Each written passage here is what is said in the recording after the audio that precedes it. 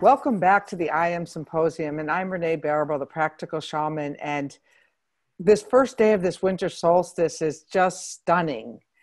I hope you love Deborah's touch drawing, and now we're over with Tambra Harck, who's going to tell us a story by the fireplace, and she's up on Whidbey Island where it's gray and windy, and it's even a little bit rainy there, and you can see the fire, you'll see the fire, and this is just absolutely awesome. And everybody who's participating in this I Am Symposium are friends of mine. And I just happen to have a lot of great friends all over who do some amazing things. And Tambra and I met at the Next Top Spiritual Author Competition. And actually Carol, who you're hearing from today too, was part of that group too. And we always called it the Next Top Spiritual Cooperation because we all became friends and we've all published our books at one time or another. And this event is actually the launch for my new book called Winds of Spirit. Let me tell you about Tambra. Tambra Harck is a masterful guide in the realm of soulful transformation. As a spiritual teacher, healer, speaker, and author, she facilitates clients and audiences around the world to live with great joy, love, and wisdom as they activate their soul-inspired missions in the world.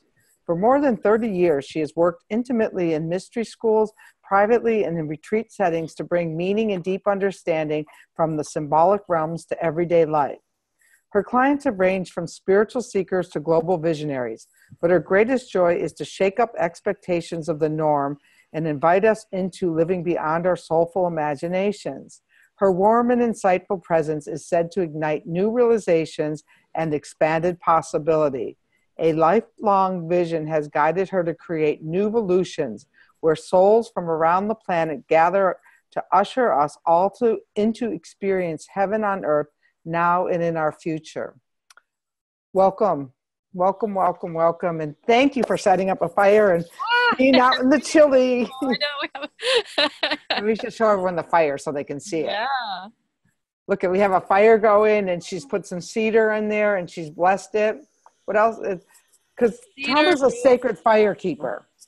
I am. She loves her fires. Yeah. Yeah. And I'll tell you, moving here woke that in me more than I had ever known.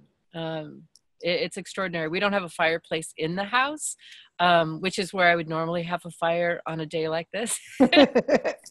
But having fires outside year round has been such a grace and a joy. So I'm so excited that you wanted to have a fire for our storytelling today. I know. I'm there like, Tambra, I have this vision. The winds want you to tell a story around the fire. You know, they didn't tell me they were going to give us a little wind in the background and a nice cloud covered day, which is perfect from what you said about your story. And yes, let's talk just before you get to the story. Let's end with the story more. And then let's just tell us about your new evolutions and what your soul's been clamoring for you to do for the last couple of years. Clamoring. Clamoring soul. Yes. When I was young, I had a vision, a mystical experience, one might say, as many of us did. And the winds are picking up just talking about it. Yay! The sense I had from this vision was that there was a possible future for humanity that didn't yet exist. And even glimmers of it were far and few between and mostly made fun of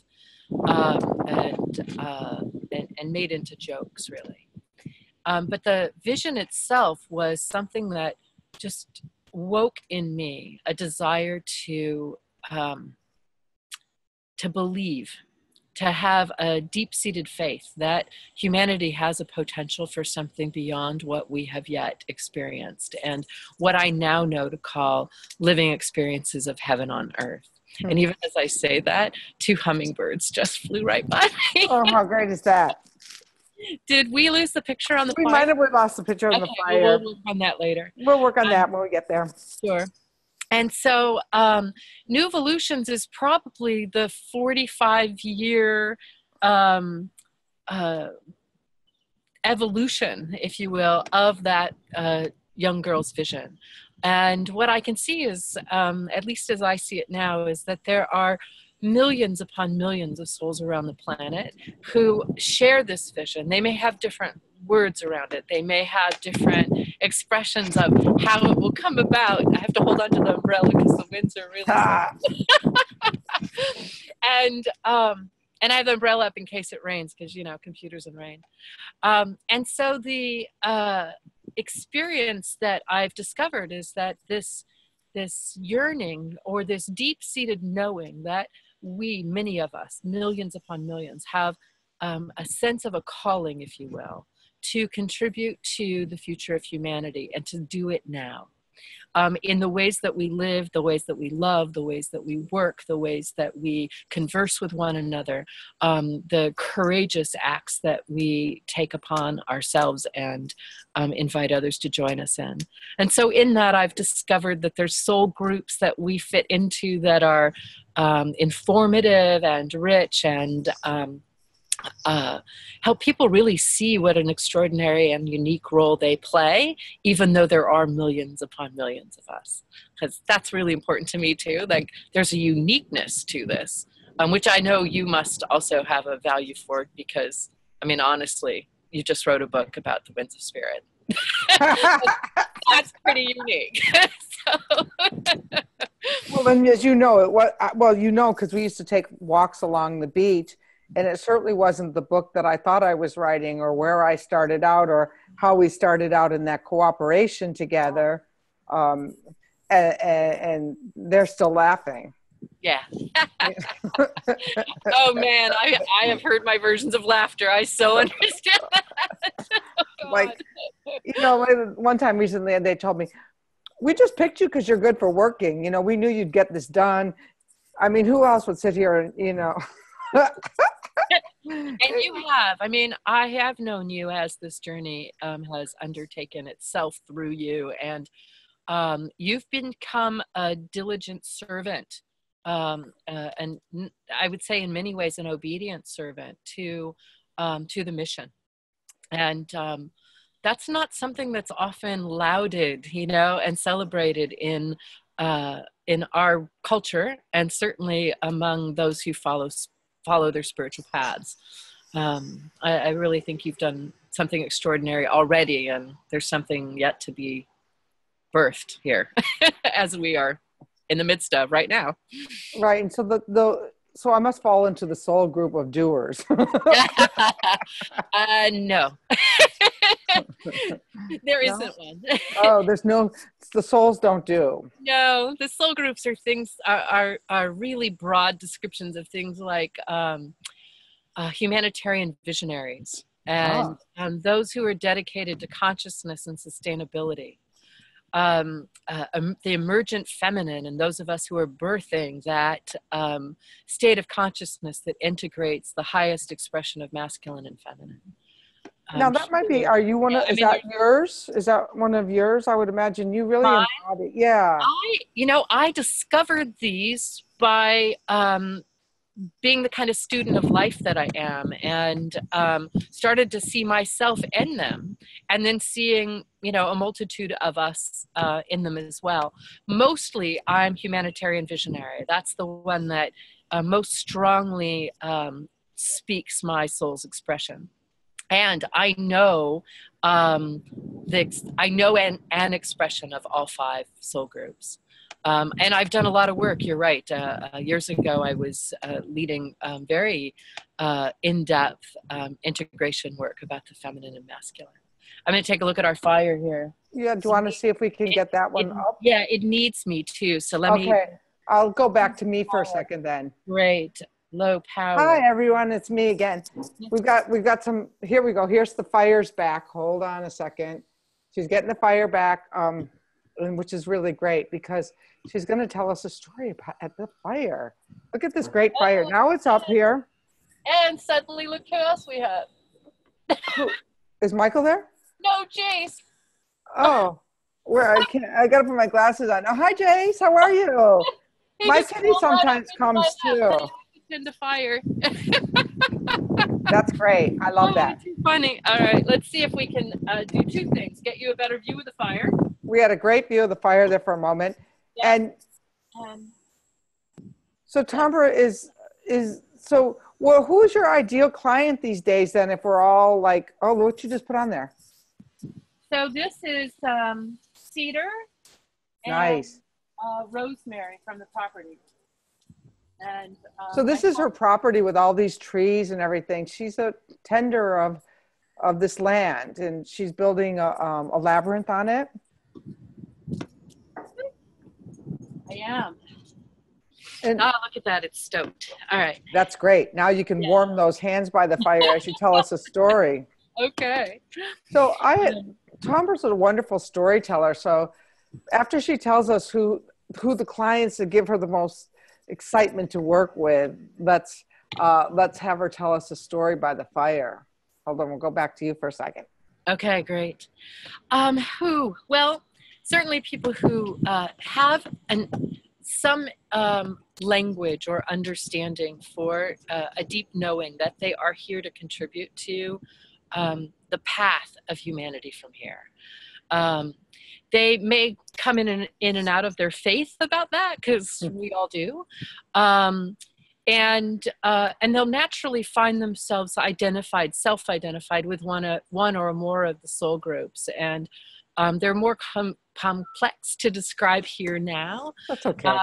But the only other thing I would add to that is that there's a curiosity and a courageousness to bring that desire, that vision, that calling that you have into your day-to-day life.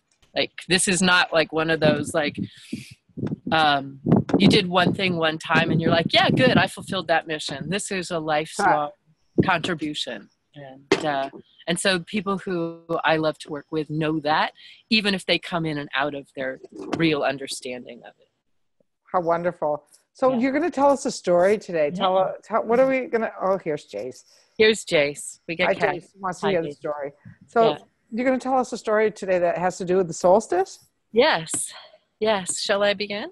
Yeah. Should I look at the fire while you talk? Yeah, why don't you? I'm not sure how I'll go back and forth. All our technology is going to stay connected, so let's take advantage of the fire. Let's look at the fire while we can. Yes. So we get into storytelling and story listening mind. I think often that hearing stories is like hearing dreams, that we're invited into a symbolic world and into things that might not be so obvious as just the words that are expressed. So this story begins, as many do and have, a long, long time ago. And this one in particular, way, way far to the north. So far to the north that when the sun shone, she was glorious. And she reflected off the fjords and the glaciers and all the crystal blue waters and the springs. And her sunlight came down on beams, like you can sometimes see. I'm catching them in the camera. It's amazing that we're getting this. That on her streams of sunlight, these beams of light that shone down onto the earth were known to travel the souls who would become the next beings on the planet. This great celestial being was very much a female goddess. She was known as a feminine being of light. And she's gone by many names and been known in many cultures. And in this land, she was also seen as being somewhat elfin. So she had a bit of a magic to her beyond just the light. And one day, she was glancing out among the space in which she lived, and she reached her right hand up and she gathered a group of celestial beings. And in that, they became her mighty steeds. And these grand horses, celestial beings themselves, would carry her in her light chariot all the way around the universe. And as she traveled around the universe and lit the wind is really doing a number here. I love and it. I'm not sure how much more fire we're going to have, Renee. I'm sorry. That's okay. As she circled, the beings on the land knew that she was with them when the daylight shone. Her light illuminated everything. And she caused the green of nature to burst forth. And she caused the warmth of the beings who lived on the planet, that they could give birth to each other and celebrate and create harvest. Now, she was really known for being a being of the South.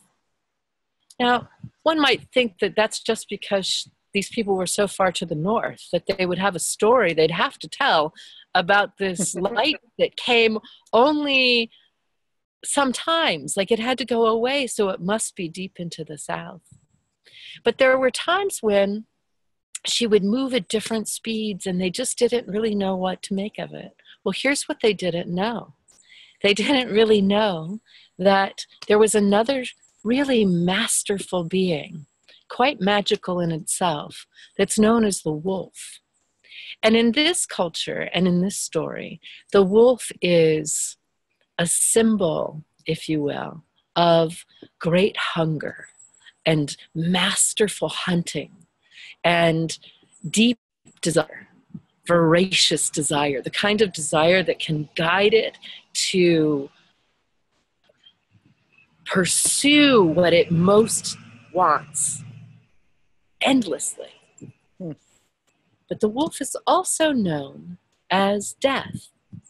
Not the bringer of death, not evil, not wicked, as so many times we've heard, but the wolf is of the underground.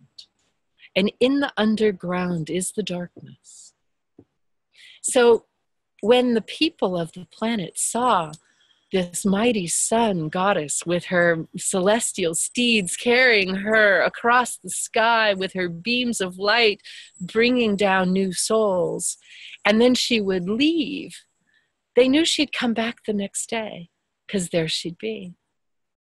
And then she'd take longer to come back and longer to come back, because what they didn't know is that the wolf was chasing her. And so her steeds would carry her faster and faster. And so she would be zooming by faster and faster because she was being chased so voraciously by this wolf. Well, as the days drew darker, and she came for shorter and shorter stays, the wolf drew closer and closer to this mighty elfin sun. And one day, the sun came into light for just only a moment. And it was barely light, almost a blue-gray, dull, maybe a lot like here now, where she just barely shone, and then darkness came again. And the next day, barely even that. For that was the winter solstice, and the day that the wolf reached her and ate her up. And when he ate her, the light went away, and the stillness came, and the darkness came, and the quiet came. And with that, the wind seemed to come too. And with that, the people knew that they had known her all along, and she was the bringer of life. So they didn't really know what to make of this. And they let themselves celebrate all she had been, much like we might do at a wake or a celebration of life when a person has gone. Or when a beloved, my cat's sitting right here, when a beloved animal has passed, that we might celebrate the life for everything that they had contributed to us. And so the people gathered together and they burned bonfires. And we have one right here, sort of. We do. Yes. And they made music and they danced and they celebrated all the life that this mighty elfin sun had brought them, thinking that she might not return. But she was an elfin and magical, remember? So here she is, consumed into death and stillness and quiet in the belly of the wolf. And her magical elfin powers rebirth her, but not into the full sun that she had been months before, galloping around the universe. No, now she's a young maiden. She's young and she can only just begin to show her light. And as we know that after the winter solstice, which we call the darkest day of the year or the longest night of the year, the sun doesn't, ta-da, magically reappear and say, I'm back. I'll warm you up. No, it takes a while. It takes months and months. And it invites us into much what the people have to do in this story of staying close and quiet and still and listening in the quietness of the winter as the maiden grows in her brilliance and her illumination and brings her golden light and the power that she has to once again gather with her right hand out into the heavens, the celestial steeds who will carry her chariot once again. This story is an amalgamation of stories that I've discovered from around the planet. You'll find them. You'll maybe hear even stories from the southern hemisphere. Of course, we just do them at a different time of year. But this magic of what the sun brings to us is constant, whether she's with us in our direct experience or not. And what I'm always an advocate of in winter is to invite us into the stillness. You know, like this time of year around the solstice and all the holidays that we experience and or deny, whichever way we go about that, all the frivolity and the twinkling lights. I have lights on around my house. They're on already. The twinkling lights and the festive music and the grog. This happens to be tea, but but you know, as we take on the spirits and we dance, this is the celebration of the life that has been brought by the sun. And then we go into the quiet. What are often called the 12 days of Christmas start on winter solstice, much as our gathering here with the I Am Symposium does. And we're invited into the still, quiet, dark. Not because we're dead necessarily, because, you know, I'm here, at least for now, right? But that we have parts that can only birth through us when we're quiet, when we're still, when we allow ourselves to sit in the stillness and the dark. And so this was a story that mostly borrows from the north, from Norway, from the Norsemen, from the Vikings, but will also be seen in many other of the pagan rituals and histories and mythologies that we can find across the planet. How beautiful! What I would like to say is that that pagan, for some people, it's a misnomer that pagan means those who lived in the country. the countryside.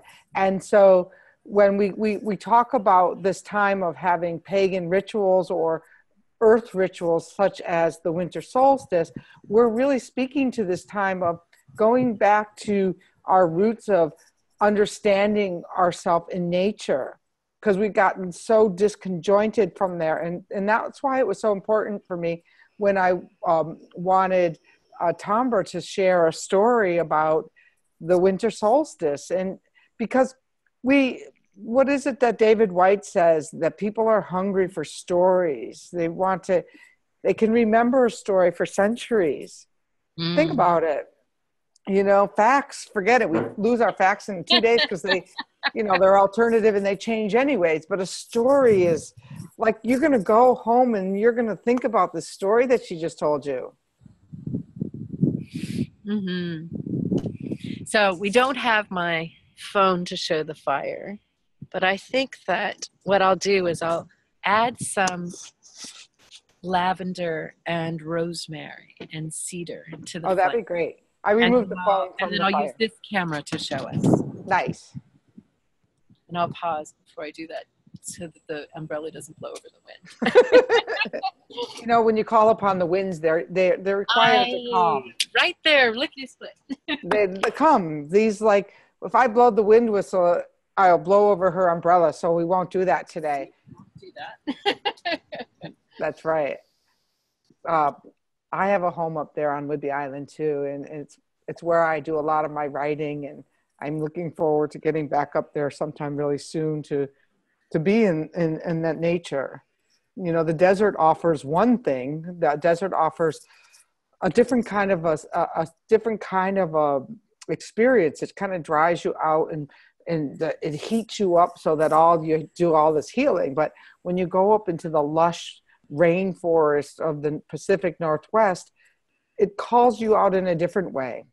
These big, sentinels, these trees that have been there for hundreds of years, and the sound and the passage and the whales that come by and the crab that comes out of the water. It's just a different kind of a thing.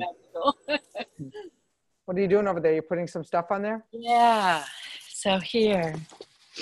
Nice. So she sends us that blessing. So Tambra, what's the one final thing you'd like to leave the people at home with, besides for these herbal blessings you just bestowed upon the fire? Well, where can people find you too? Say again? Where can people find you? Oh, well, people can find me at my website and on most social medias. My website is my name. It's spelled Tambra, and my last name's Harck, Harck. And you get extra special bonus points if you pronounce it beautifully like Renee did today, which is Tambra Harck. And before she gives us her one closing thought, I just want to say, if you got here by some synchronistic accident today, you can go to the imsymposium.com and sign up, because this is day one. We have 16 more days to go when I tell the final story about Hulda riding along the Milky Way to bring back those souls that leaving form as we move forward into the new year. And so we begin with the story and we end with the story. So this is going to be awesome. Beautiful. Stories connect us to ourselves, to each other, to the lineages, to our ancestors, to times and places we've never known, and often can't imagine. And we are enriched by telling them. We're enriched by hearing them, reading them, singing them. Stories are the carriers of all the people who've been and are yet to come. So I'm glad you're doing another story. I have to get my gloves back on.